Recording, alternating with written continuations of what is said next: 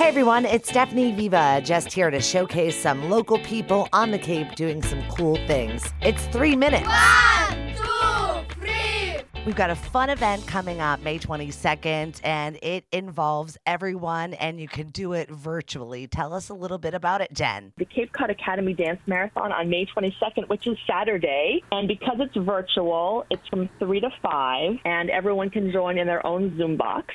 And if they want to dance with us, that's great. And if they're shy, they can turn off their camera and we can't see them. So they can dance the privacy of their own home. We had a few of those. I thought year. the camera was off and it wasn't. See, when it's in Cape Cod Academy and they're in their big gym, it's almost exclusively children, high school, middle school, lower school kids dancing. And the parents are just sitting on the bleachers, although a few brave souls do dance. But virtually, the adults I'm just running around, organizing things on the floor. But here, everyone can dance because you don't have very far to go. You can do all your multitask. I don't know about you, Stephanie. You have to change the music. Yeah, that's it. I've got a few other things to do, but I'm trying to move my feet a little bit. We'll change it up just a little bit. Jen, tell everybody about the Women's Early Detection Fund, because this is really taken off. Absolutely. It's so exciting. I guess this is, oh my God, I really cannot keep track. It's the third or fourth year. So I helped create a fund at Cape Cod Healthcare Foundation called the Women's Early Detection Fund, which I call the WED Fund, just to have an acronym. And it provides it covers the expense for diagnostic procedures for any female cancer. So whether it's breast or ovarian or cervical, whatever it is, and not covered by insurance. So currently, that involves some of the 3D imaging, special scanning for breast cancer and genetic testing for ovarian cancer.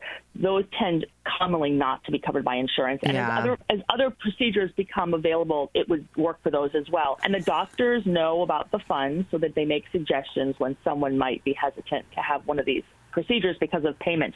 And we've raised quite a bit of money, and other folks have too, which is so terrific. We've had other companies and organizations and private individuals who have given to the fund. And so it's been commonly used now for, I think we're going on the fourth year, which is really terrific. Any patient is eligible for these funds. It's fantastic.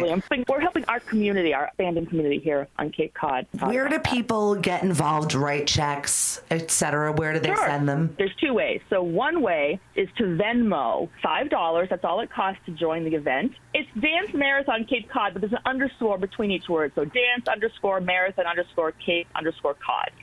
But Venmo is life. We'll find it. Okay, I will. Yes, exactly. Or you can write a check to Cape Cod Healthcare Foundation, and you can send that to P.O. Box 1515 in West Chatham. And that has been 3 minutes. If you know of a business, or maybe it's yours, send us a message, and we'll talk to you soon. And as always, make sure you listen happier on lemonadio.com.